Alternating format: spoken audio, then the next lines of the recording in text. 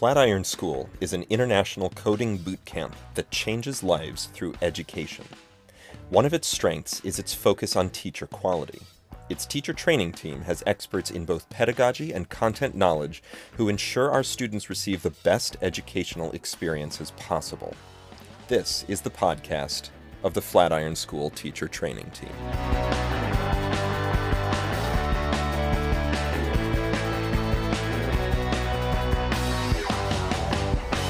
Hi folks, this is Sean. I'm the Director of Teacher Training at Flatiron School, and I'm here with a special guest.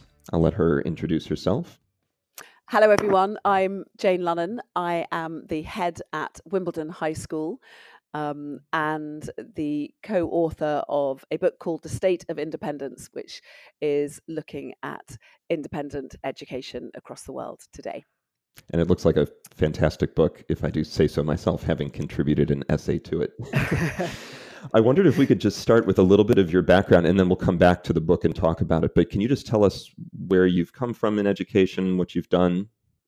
Sure. So I started in education, horrifyingly 26 years ago, as a completely rookie teacher of English. And back in the day when I started, you didn't even need to do any training. Can you believe that? So if you wanted to get a job in an independent school, you could just write a letter. And if you were a graduate in the subject you wanted to teach and you impressed them at interview, you got the job. So I began my career as a teacher of English at Wellington College, where I was very fortunate to speedily become the head of the English department.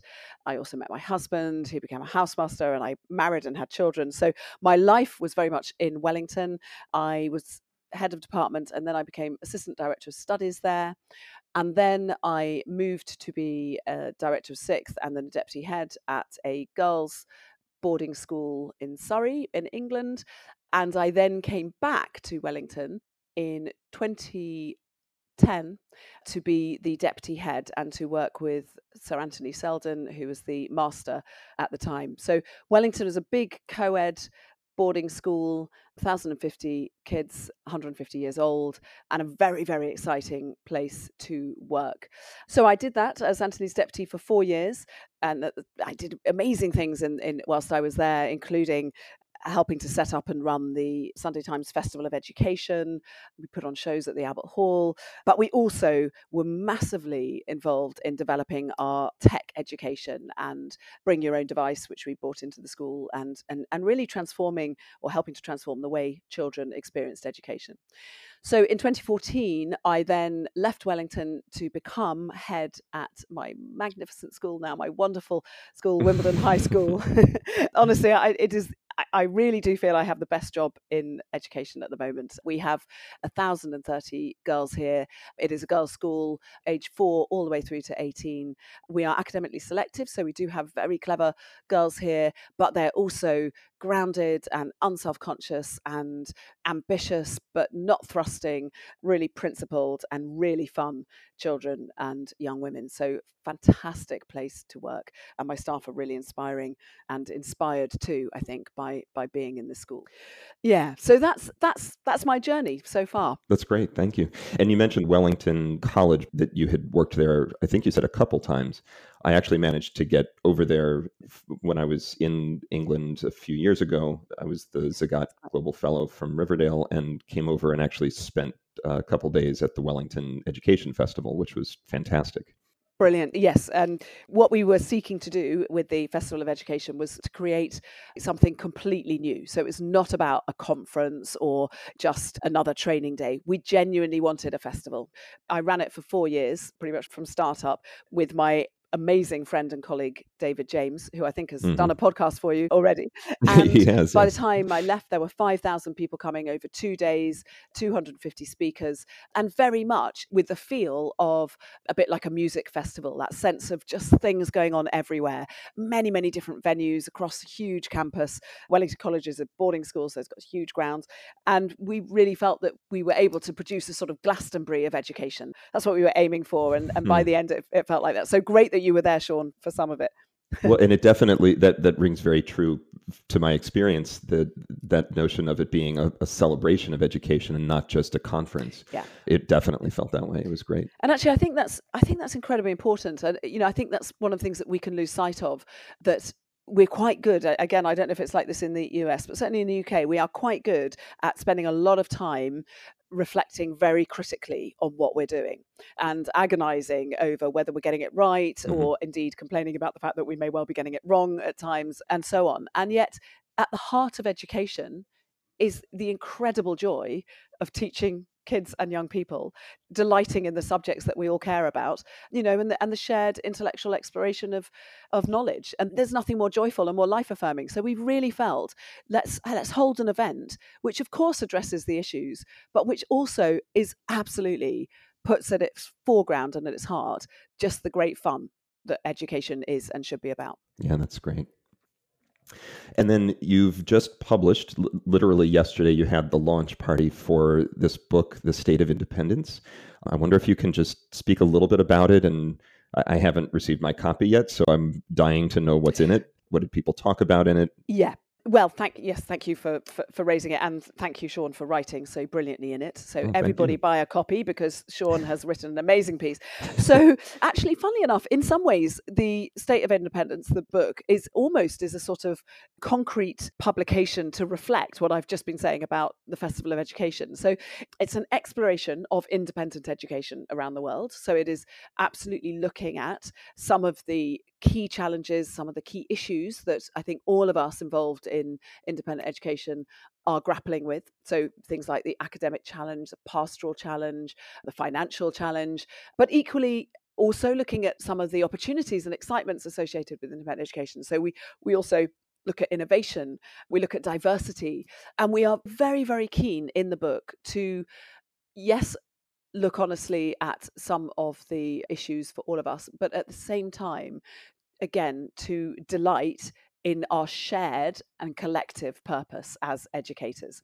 And so the book is structured around 10 key challenges, which basically represents the 10 chapters of the book. And in each chapter, we have 5 contributors. So there are 50 people who have in effect written this book. All I've done is edit and introduce and conclude, and yet getting all the credit. So as everyone knows, that's what head teachers do, get other people to do the work and take all the glory. But truly, David and I just simply asked 50 of the people that we feel are doing some of the most exciting stuff, or are some of the most inspiring people that we know of, that we have met on our professional journeys, to contribute. And the result is, honestly, the most compelling collection of fascinating, diverse, probing, in some cases deeply scholarly, really well researched articles and essays about what it is to be in independent schools today. So that's what it is, and I really hope you enjoy reading it. Available on Amazon and in all good bookshops. And I'm going to put a link to a page on the book in case people are interested.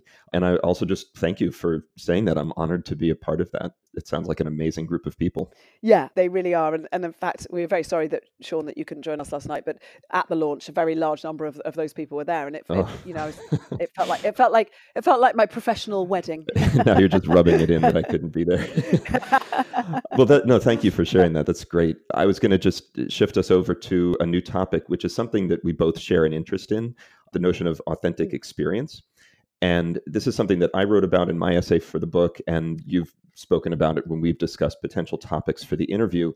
I wonder if you can just start us off by defining authentic experience, what it means to you and your school. I think it means 2 things, actually. So on the face of it, initially, I think what we want all the learning to be about, whether we're using tech or anything else, is to come out of real need and with a very clear aim and purpose, but to be absolutely tied to the human at the heart of the teaching and at the heart of the learning. And what I mean by that is, if whatever it is that our teachers are seeking to do, or rather that we are as a senior management in our school perhaps saying, look, this looks like a great piece of software, or this looks like a great device, have a go with this.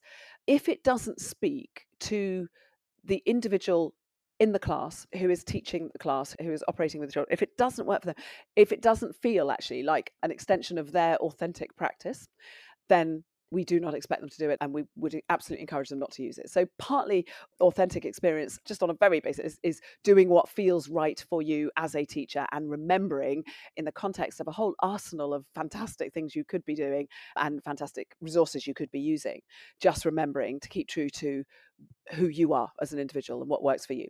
So that's the first thing. The second part of authentic experience is really about trying to ensure that our girls have the opportunity to look outwards, to be not just part of the warm, comforting, supportive, and we hope really inspiring Wimbledon High community, but also absolutely part of their world, and to tie education in with the outside world, and to recognize that they're not just learning geography, they are learning about the world we all live in. They're not just learning French, they are absolutely engaging in their learning of French with what it is to be part of one culture as opposed to another, and really trying to make sure that we create opportunities for that to be reinforced. We do that in two ways. I'll give you two examples, one that is relating to tech and one that isn't. So in a non-tech way, one way we try to ensure that everything feels authentic and part of the world that we all live in is that we get our girls out for one afternoon every week for 3 hours to go and work in the community in partnerships. They will be teaching in other schools. So our senior girls will go in and teach in junior schools. They will be helping to write schemes of work with partner schools.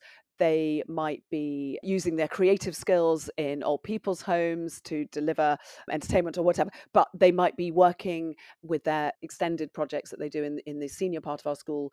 They might be doing that with partners in industry. So looking at, okay, what is the real world problem here? How might I go about solving that? And then coming up with ideas and then working with their industry mentors to see if they can go forward. And actually, we just had one very, very good example of that, where a company called Ryman's just down the road, so impressed where they buy a prototype of a pencil case, but a brilliantly designed and educational pencil case. It's called Annie Mouth, and they look like animals. The zip is the mouth of the animal, but you can scan the QI code and find information about why the animal is endangered and what might be done about Oh, it. wow. So anyway, so enticing was that product that Ryman's, the company that they were working with on that, have put it into production and are now manufacturing it. So, Oh it's my about gosh. trying to exactly, how exciting is that? And And that's and this was a project that the girls came up with? this is our year 10 girls. This is so 15-year-olds. Wow. Yeah. That's It's fantastic. unbelievably exciting. And additionally, Theo Pafitis, who runs Ryman's, is, I don't know if you have the program Dragon's Den in the US, but it's basically a program for entrepreneurs to pitch to successful businessmen and women. They're filmed pitching, and if they're successful, they are invested in. Our Anyway, version of that's Shark Tank. Yeah. there we go. So okay, so Dragon's Den, Shark Tank, yeah. So well, Theo is a shark, and he was there, and he was the one who said, "This is an incredible product. Let's go forward with it." So anyway, I mean, I'm just giving that as an example of really just looking outwards and trying to find those opportunities to create porous walls actually between the school and the outside world. So that's what we do. That's sort of non-tech, although there was a bit of tech in that example. I guess another tech example is that we've been doing quite a lot of stuff with Google Expeditions and VR headsets. We run loads and loads of trips around the world. And I suspect, like many schools, our kids are very, very fortunate that our teachers are very happy and indeed keen to go to far-flung areas of the globe and discover things either related to the curriculum or sometimes for character development or whatever. And inevitably, you can never take all the kids that you might want to take on those trips, or who might want to go, either because they can't necessarily afford it all the time, or obviously we have bursary funding, but that only goes so far, or just it's first come, first serve, because there's only so many people you can take to do the Silk Road or whatever it might be. So this is where Google Expeditions comes in. And having recently got a 3D camera and VR headsets, it struck us that what would be a really great idea actually is for our children who are going on the trips to create the Google Expedition version, so their own, if you like, VR experience of the trip for the kids who were not able to go, to at least be vicariously part of it when they come back. And obviously the benefits of that are not just a vivid way of sharing experiences that they've been lucky enough to have, but also, I think, very importantly, the way it focuses the minds of the girls who are on the trip in the first place and the way they're thinking about it. And it's not just what photos am I going to take and what order are they going to, but would I want someone who was hearing about this or learning about this trip, what information would I want them to have looking at this piece, and how would I want them to get it, and what would be the direction of travel from a VR point of view if you were doing this. So, and that, those kind of things are just incredibly exciting and relatively new to us, but really opening a whole range of doors in terms of the way our girls are engaging with the world. That's great. It's interesting. There's so many parallels, I feel like, with the things that I've done. Because when I was over in England a few years ago, I brought a 3D camera, and part of what I was trying to do was to test it. And I showed it to some of the people at Bryanston where I was sort of embedded. But I was also documenting things to take back to show to the faculty at Riverdale, because I wanted to demonstrate how powerful and immersive experience can be for understanding a different place or a different culture or something like that. I had the same experience, that it changed the way that I thought about documentation, because I was starting to think about not just, oh, this is neat, I'll take a picture of it, but what do I want to communicate about this? How do I want to share it? How will I ultimately share it? Mm. So, Mm. yeah, no, Brilliant. that's Oh, great. well, I'd love to have seen it. I can, if I can find them, I'll send you some of the links. So another thing that I wrote about was the risk of failure with innovation, and not specifically technology, but innovation in education. First of all, have you seen that risk of failure? And then can you speak to ways that you help to promote innovation despite it? Yeah, this is a huge thing for us. And again, I imagine, indeed, I know it is absolutely, that is a transatlantic problem as well, because I spoke about it when I was speaking at a conference in Washington a few years ago. And I think, particularly in our context, which is again very bright, very capable girls who are ambitious and who are not used to getting things wrong, the perfectionist tendency is a real problem, and something that we have had to be, I think, really focused on, and you have to be relentlessly focused on, actually, because it's not as if you set some things up and they work and you think, okay, that's that, we've sorted that. You have to keep refreshing and keep thinking, are we really building resilience? Are we really tackling this failure piece sufficiently? And the problem is, because we've been doing it here at this school for 6-7 years, there is a risk that, for some of our staff, it's like, oh yeah, we all know, we all do the failure thing. But of course, for the girls coming through, it's the first time they're hearing it, and it's really important to keep that fresh. So we were actually, I think, one of the first schools in the UK to really to sort of go public with the word failure, Mm, and to say, look, we've got to get it out in the open as not just something that you can learn to deal with, but actively something we should seek out as a critical piece of really powerful learning. And there are two benefits that come, and I'll tell you how we do it in a minute. But the two major reasons for that is, one, because obviously we want our girls to learn and learn well. And we know that good academic outcomes and great outcomes for life in terms of future success in university and then in the workplace will come from having dealt with failure and found ways through it, and not succeeding in one thing and finding other routes. So that kind of resourcefulness and flexibility of mind and imagination and confidence comes from getting things wrong a lot. So from an academic point of view, we think it's really important, but it's also incredibly important from a pastoral point of view and from a relationships point of view. And what I mean there is that I think educators, we're very used, aren't we, to providing the answer, to smoothing paths. We want to make things as easy as possible for the children that we care about. It's an absolutely natural tendency and instinct. It's a sign of a, I think, very good teacher, that they are wanting to make things right for their pupils. And also, of course, you are the authority. You want to feel like your professional standing is not being challenged. And we've had to break all of that, actually. I think you can't really get to a position where the girls or the pupils in your school are ready to fail confidently and actually embrace it and look for those opportunities. You can't do that unless you are prepared to be pretty undefended as individual teachers and as a staff body, and critically as a senior management team and as a head. And what that means is you've got to be really open about getting things wrong. And I don't just mean I didn't pass my driving test first time, or whatever it might be, which is a bad example because I did. um, but I mean, actually, girls, we gave you that communication. And you know what? We didn't really do that in the right way. We could have done that better. And we totally understand why you feel hurt or angry about this. And so we have learned this, and this as a faculty or as a senior team.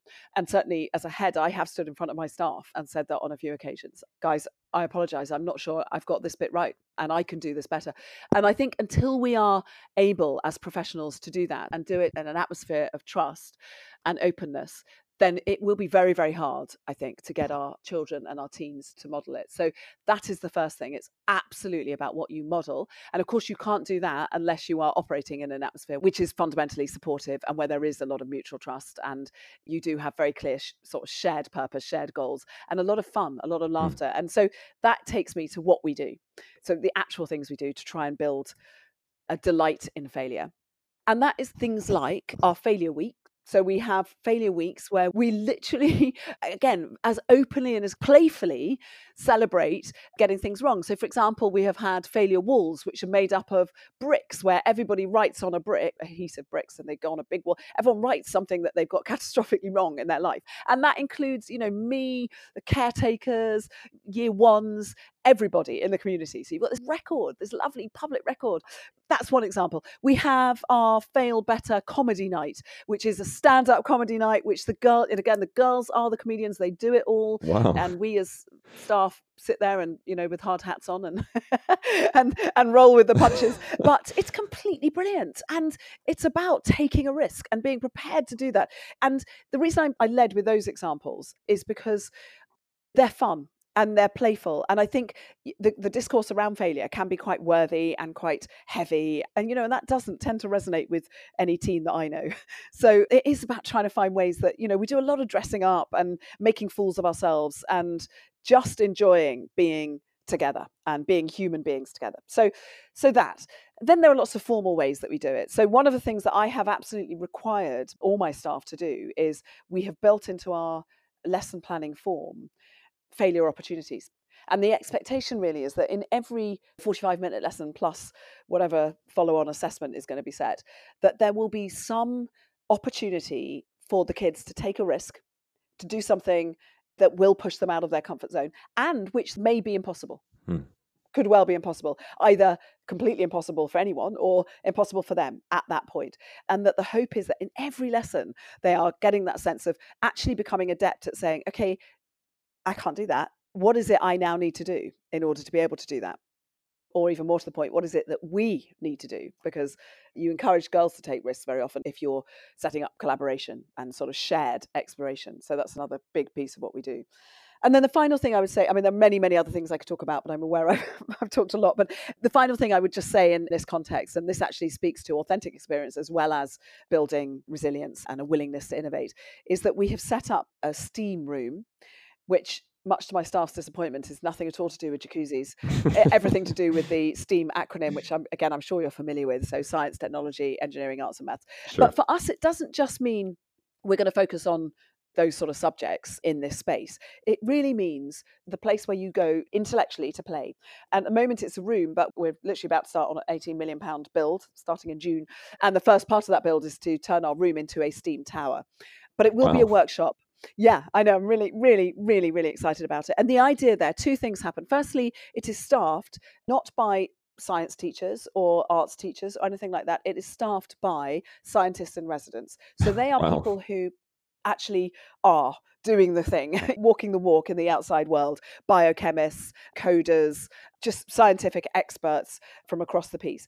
And they are in our room, in our STEAM room, and the girls can go in at any point in the school day with any kind of question or anything that they're curious about, and they can just play. And of course, if they're 4, that means they're going to be doing a lot of playing with plasticine or wires or whatever. If they're 18, it means that they're involved in helping in actual research engaged with the universities. So again, real life research, looking at decoding the DNA of the whipworm, or research around universe and counting stars and things like that. So research that is contributing to the body of knowledge out there. So we're using the STEAM room as the space where that can happen, and our scientists and residents help to facilitate those kind of collaborations. So that's the first part of the STEAM room. And then the final part is also in the STEAM room, is the place where we encourage each of our subjects to come together in totally surprising ways. So we all know the kind of magic that can happen when disciplines meet, often very unusual connections between disciplines, which can lead to just the most wonderful kinds of discovery and exploration and, again, kind of playful learning. And a good example is that our year 7, so our 11-year-olds went into the STEAM room and made the dies that might have been used in Joseph's Technicolor Dreamcoat. So that was an RS lesson, meeting science. Equally, our A-level, so our sixth form, our senior girls studying their A-level English, looking at reading novels, will go into the STEAM room and do work on the psychology of some of the characters in the Virginia Woolf novel that they're reading. So trying to look very much more scientifically at the psychology of the characters and the way they're interlinking. So there are a whole range of connections that we seek to explore in our STEAM context. Wow, that's amazing. And it sounds like you're really, as a school, leaning into the whole idea of STEAM and not just what a number of schools have done, which is, oh, we'll buy some computers and robots and that'll be our STEAM program. You're really using it, as you said, to bring the subjects together. Yeah, and that is the other piece of authenticity, isn't it? That there's no point in doing anything unless it is absolutely part of a wide ideology that you believe in, the Hmm. educational ideology. So start with that. We started with, when do you get those wow moments? When do their eyes light up? How do you set their minds on Hmm. fire? Very often it's in the margins, isn't it? It's when subjects meet in really new and unexpected ways. Okay, if that's what we like, then how can we make that happen? How can we use tech and spaces to help make that happen? So it is about absolutely joined up thinking. That's where authenticity really comes into it, I think. Yeah. I'm kind of starting to understand what you keep saying about the best job in the world. This sounds pretty great. And there's so many gems in what you just said. You talked about going public with the idea of failure. One of the things you said was delight in failure and building failure opportunities into lessons. Those are great. And just modeling being willing to fail and learn from it. And that's something that every school talks about, the importance of learning from failure. It's much easier to talk about than to actually implement. And at Flatiron, failure can mean that a student doesn't progress in the program. It delays their graduation. We're a 15-week program, but if somebody doesn't demonstrate proficiency in what we call the mods, the 3-week chunks, if somebody doesn't demonstrate proficiency at the end of that mod, they will have to do some sort of repeat to learn it, which delays their graduation. If they fail a second time, they move out of the immersive program and into the online program because that's self-paced and they can go at their own pace. And so there's ways that we deal with it, but obviously the notion of failure is difficult for someone to take and also derails potentially their timeline for when they want to start a new career. So I'm curious about just how you deal with student failure at your school and how Mm, do you manage that tension mm, academically? You mentioned mm, building opportunities for failure into lessons. Are there other things that you do to help people, number one, come to terms with the value of failure? Because again, there is real value mm, in it, as you've described. But number two, how do you help them when they actually mm. do fail and need to move forward? Yeah, really good question. And of course, it's very easy, isn't it, to say, look, we should just delight in this because it's great and it's about being human. But when you are a 14-year-old who cannot get their heads around the maths that everyone else in the class seems to have nailed, it can be really painful. It can be really painful and really difficult. No, there are some very specific things that we do. So I guess it sounds a bit like what you do at Flatiron. So having alternative ways to try and help them get to the point they need to get to is what we would do. And that is like every other school, isn't it? Of course, our failure program and indeed our STEAM program and all the innovation stuff that we're doing is not instead of making sure that they cover the curriculum that they need to cover, that they know what they need to know. And by the way, I promise you, I'm not some sort of airy fairy, let's all do it with coloured lights kind of person. I have a deep reverence for and a deep respect for knowledge and some of the old style stuff that will help our kids really grasp and really hold on to what they need to hold on to. And definitely we have workshops, we have post class sessions for kids who need extra support. We've set up a program where our older kids, the girls in our top 2 years, can be elected as subject leaders. So they will become the student specialist in their subject area. So will be a subject leader for geography and for history and for art and whatever. And they will help to run programs of academic support for girls who are struggling lower down the school. And the reason that can be a good way of dealing with failure for the girls who are struggling and haven't quite got it is that, as we know, peer to peer, that sense of kids who are speaking their language, who themselves may have wrestled and struggled. And I don't know if you find with your students who are in the remedial sessions to try and get their head around the programming mods that they need, whether actually having reference to people who've been in similar situations and have found workarounds or have found the routes through is helpful. But certainly for our girls, that is really helpful. So having students delivering some of that material is also bolstering for their confidence point of view, because that's what you're Mm, also trying to manage is the emotional fallout of not being able to deal with not intellectually getting something or not being able to grasp something. And so that's one thing, really, really marshalling and using our older students to help us support girls who are struggling. mhm, Yeah. And I think the other thing we do is quite a big emphasis on the wider life of a school. which is about Mm. all those other things, that we have 140, more than 140 clubs and activities happening every week. And we do that because a girl may fail and fail and fail again in maths. She'll get there eventually, or she'll get somewhere eventually. She may never get to A star, but she might be the most outstanding singer or debater or hockey player or whatever. And those things, as we know, that's again one of the great things that schools can do and that education can do, is helping kids to find their thing. The thing isn't always going to be academic. So you are perhaps always going to find that you're struggling a little bit, that failure is a part of your journey in one particular area of life. But it is the job of the school to say, but there are so many wider and broader and richer areas of life that you can be involved in too. So that's fine. You're going to be successful in this area. Hmm. Yeah, no. Does that sound that may sound a bit wishy-washy? No, no, no, not at all.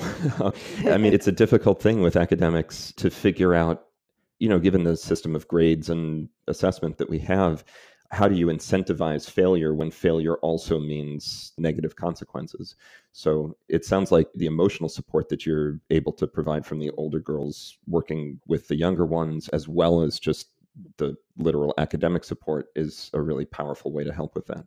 It is. I mean, in the end, of course, it's our job as a school to try and ensure that they are successful. And in the end, the vast majority of our girls do incredibly well. But I think what we would say is, but that's because we've given them loads of opportunities to fail before they got to those public exams. So, which is where ideally they don't fail. So, but Mm. isn't that part of the deal? Isn't that part of learning about failure? It Well, isn't just yeah, about learning yeah. to fail with grace and with resilience. It's also about, frankly, learning how and when to fail Hmm. and when to turn out your best game. And you learn that partly by failing along the way.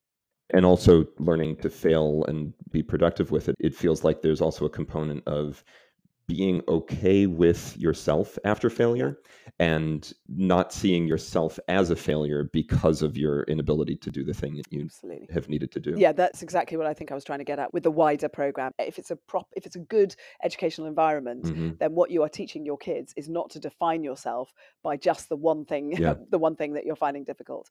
And actually, do you know what? I think you could do that. Obviously, your context at Flatiron is very focused, isn't it? It's Hmm. about coding and programming. Well, we have a few. We now are a coding boot camp, we have a data science boot camp, and we have a design boot camp. But each of them is a very short, intense program. But the kids have chosen to be distinctly on that program, right? So if Oh, they're oh on your, yeah, yeah, and it's adults, by the way. This is post, well, at yes, least post sorry, yeah, secondary school.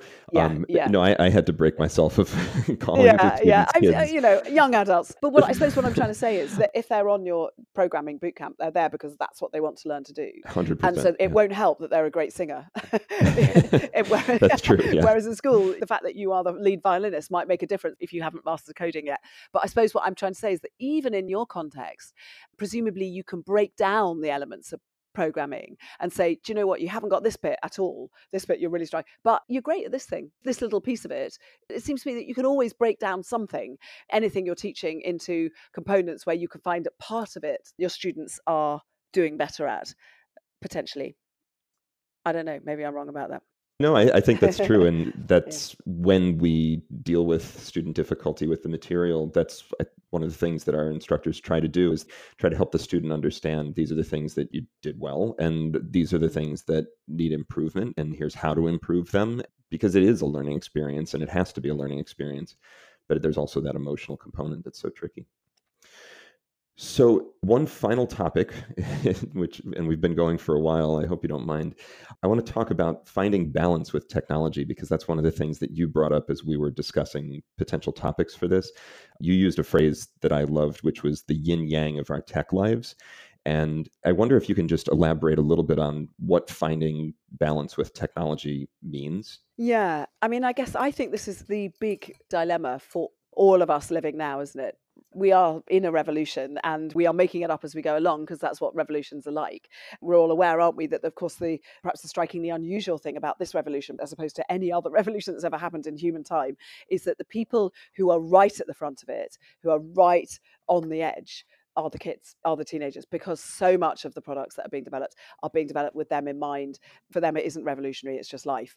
And so the challenge and the opportunity for all of us as educators to navigate that, what can feel like the Wild West in terms of what's out there and what's constantly coming out. And it's constantly new, it's constantly changing, and it can feel very much, and I'm certainly aware that many of my staff feel that the kids are always one step ahead in terms of what's Mm-hmm. going on. So you've got that happening, and that's incredibly exciting. And in some ways, let's not lose sight of how empowering that is for teenagers and children. And we've talked about the way that they can, wow, they can really run and fly with things and really start to build things and code things and Sure. really have agency in a way. Even actually in a very simple level. When I was growing up, I'm an English teacher at heart, and when I was growing up, I yearned to be published. In fact, I can't tell you, Sean, why I'm so excited that my first book has finally been published. Beyond exciting. But I really wanted to be a writer. I wrote for the school magazine. It was just beyond exciting when anything got chosen, which very occasionally it would, and you'd keep, I still have those magazines. But I had a voice and I wanted it to be heard broadly. But the fact is, that was incredibly hard to do, and mostly it wasn't. Now, think about how amazing for our writers, for the girls in this school who love to write, who have opinions, who care about, Mm-hmm. changing things, or who are very literary and creative. And there they Mm-hmm. are, right out there, writing things, blogging left, right, and centre, developing their own following. I mean, it's incredibly exciting. So that is all absolutely great. That's all happening. On the other side of that, of course, is the fact that they are absolutely being sold, that their time Yep. and attention Yep. has been sold. And we were so slow, as the grown-ups in the room, so slow to work that out, frankly. Mm-hmm. I just think that we were just seduced by the toy shop like everybody else. And we didn't stop to say, actually, okay, but why? Why are all these products coming for free? Anyway, so how do we measure that? How do we manage that in a school context? One thing that we do a lot of talking about it, obviously loads and loads of talking to, and much more importantly, with the kids about this, and absolutely getting their feedback and refreshing our policies and our training, our education in this area. We call it PSHE. I'm not sure what you guys call it over there, but refreshing it pretty much on a termly basis in the context of what the kids are telling us now in terms of what's landing and what isn't. But we also do lots of talking to parents. So it's parents, staff, and children talking together, keeping that conversation alive. And then we've done a lot of research with all three of those groups. And as a result of that research, we came up together collaboratively with our digital rules, basically. So our Mm-hmm. golden ticket for how to live wisely in a digital age. So it's things like, don't do things you wouldn't online that you would mind your family seeing. Absolutely no tech at the dinner table. Right. This is coming out of parents and kids. The research that we did, we had so many of our kids saying, I'm so fed up with my mum is, I think she's talking to me, but she's actually also checking her Facebook. Mm-hmm. Or my dad's on his emails at the dinner table. We had so much, it was extraordinary. So really all of the community buying into this, the tech basket downstairs, leaving stuff to charge downstairs, nothing in your bedrooms, all those things. There's nothing, I think, surprising in terms of the advice that we're giving. I think perhaps the only thing is trying to make sure that it has been a product of collaboration. So all of us coming together and together arriving at those rules or guidelines Mm. in terms of what we're doing in our school. So girls are not allowed their mobile phones until they're in the sixth form. So they can have phones to travel to and from school, but in school, the phones have to be locked away. Mm-hmm. And sixth formers are not allowed them apart from in the sixth form common room, so not when they're publicly walking around school. But having said that, we have a bring your own device policy, so every single one of our girls has a web-enabled laptop or iPad or something in lessons, because we powerfully believe in the amazing obviously we believe in the amazing capacity of tech for learning, Mm-hmm. which we haven't talked at all about. But we're a Microsoft showcase school, so we subscribe very heavily to quite a lot of their products. Not that we exclusively, because I definitely take a rainforest rather than a plantation approach. But and I just give you an example, because I love teaching English, even though I do a little bit still of that. And we use something called Teams and OneNote, which means that basically every set has a team, and when they do work, they post their work into their folder on Teams, which means that I can literally mark it that night. I can see, in fact, I can see it as they're doing it. So no more, obviously, taking in books, spending a week marking them, giving them back, then amending your lesson plan. I can, just on a sheer efficiency point of view, I can simply change my lesson plan overnight to reflect the mistake they're all making or the thing they haven't quite got. And the reason I think this is really important, it's a very simple, banal example, really, isn't it? But this is the way tech transforms. It means you can give immediate and instantaneous feedback, far from feeling depersonal. The feedback we've had from our girls is that they are blown away by the immediacy of the marking. So the speed with which they're getting the feedback to what they're doing, or, the video response, especially for them, the teachers filmed and put on, this is what I think about your work. They find that incredibly powerful. Of course they do, because this is their world anyway. They're very used to immediate responses from their mates. But from an efficiency point of view and from a learning point of view, it means you can get things done so much more quickly.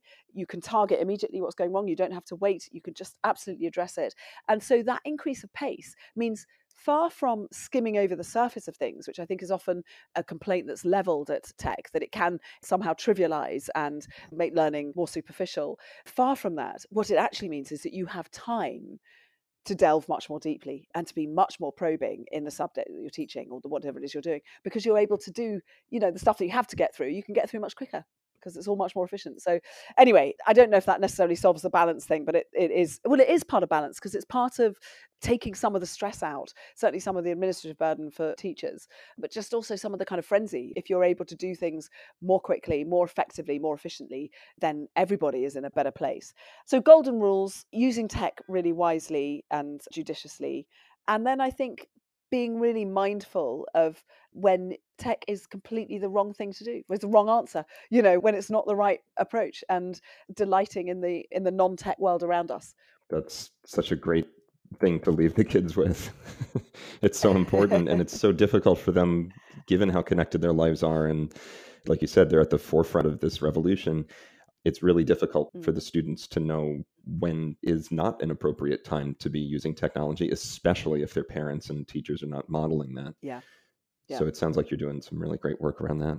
We haven't nailed it, that's for sure. Nobody but has. I think it's going to be an ongoing discussion, isn't it? Yeah, absolutely.